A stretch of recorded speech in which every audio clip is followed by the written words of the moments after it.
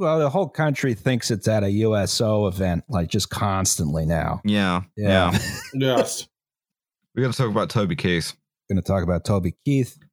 Seen here with doing some someone Christian nationalism. Yes, with someone who may have done 9/11. No, this is like the court musician to somebody who may have done 9/11. This is this is Toby Keith playing in Saudi Arabia, because this was part of like MBS's like oh Christ. I mean, Saudi Arabia whole episode in itself, MBS whole episode on himself. Yes.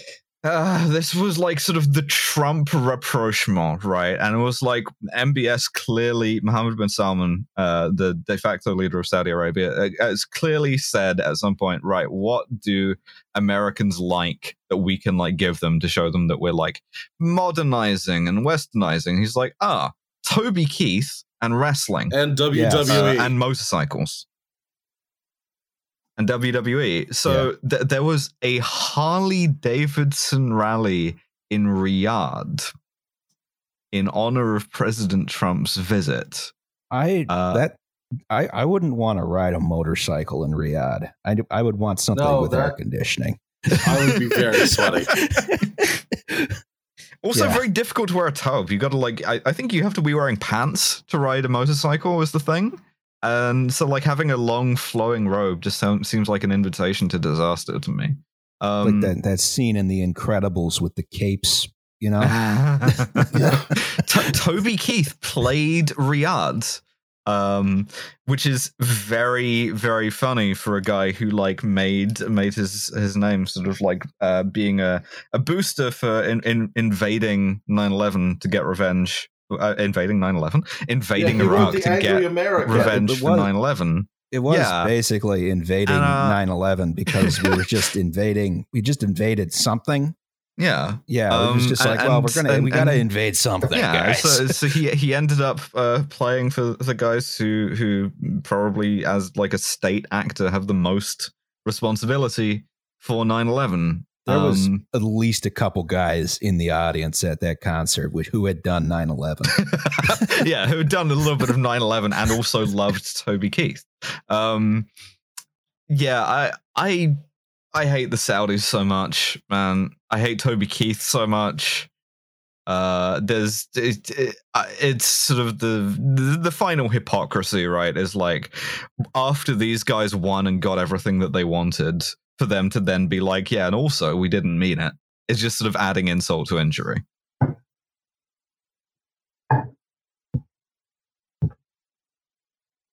Oh, sorry.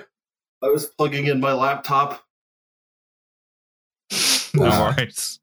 I'm just like crawling around on the ground. Yeah, it sounded like you were fighting for your life. I was trying to like. I was. Gotta stall for time here. I guess MBS's assassins have gotten to Liam.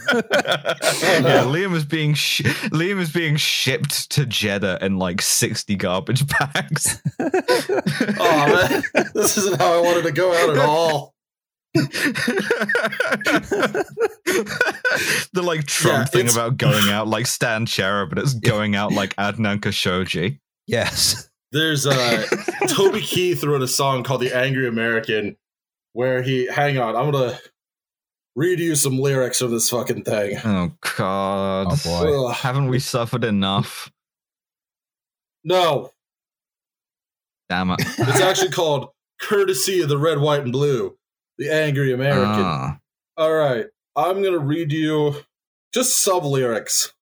Now this nation I love has fallen under attack. A mighty sucker punch came flying in from somewhere in the back. Soon as we can see clearly through our big black eye, man, we light up your world like the 4th of July.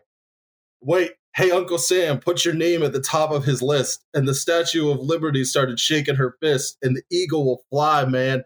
It's going to be hell when you hear Mother Freedom start ringing her bell, and it feels like the whole wide world is raining down on you, brought to you courtesy of the Red, White, and Blue. Justice will be served and the battle will rage. This big dog will fight when you rattle his cage.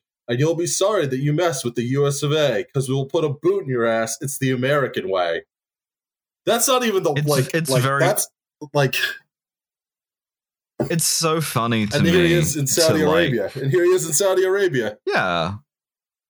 Yeah. Singing about women and whiskey in a country whose leaders are not very happy with the idea of either. Well, they like the whiskey, but like in private. Yeah, no, I don't know, man. Oh, this was an all-male audience, by the way. Of course it was. Yeah. Sponsored by Saudi Bin Laden Group. I want you to imagine the smell that is conjured up by the phrase all-male Toby Keith audience in Saudi Arabia, so there's like extra sweat, you know. Oh fuck.